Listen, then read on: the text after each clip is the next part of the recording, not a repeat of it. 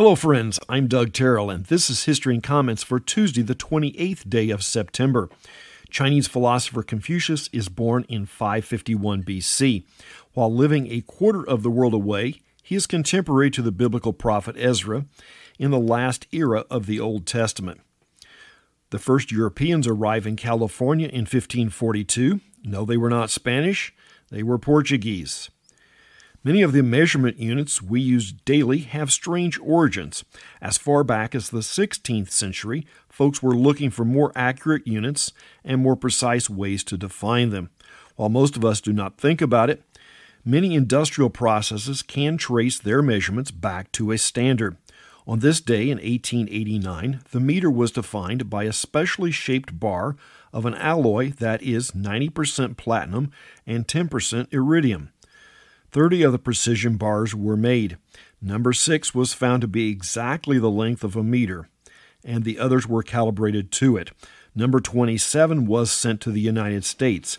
It was 16 10-millionths of a meter shorter than number 6. That is a decimal point and 5 zeros, or about 1/50th the thickness of a sheet of common copy paper. Metrologists really get caught up in precision and details.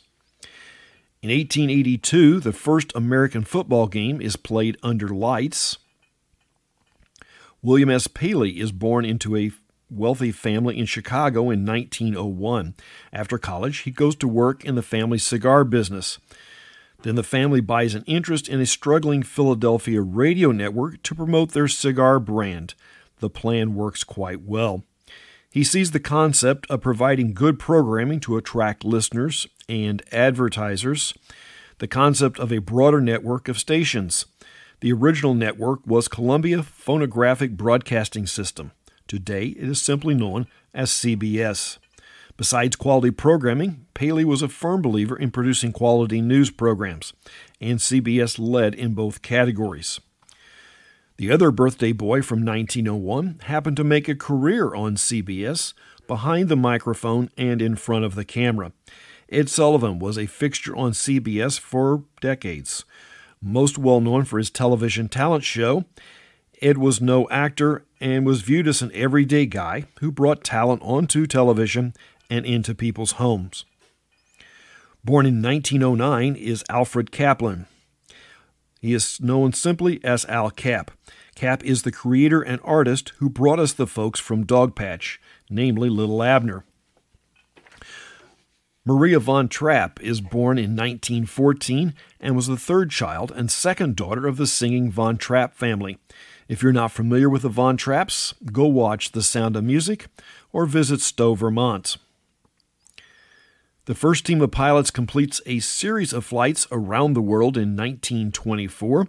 They were part of the U.S. Army Air Service. This was a few years before the Air Force was formed.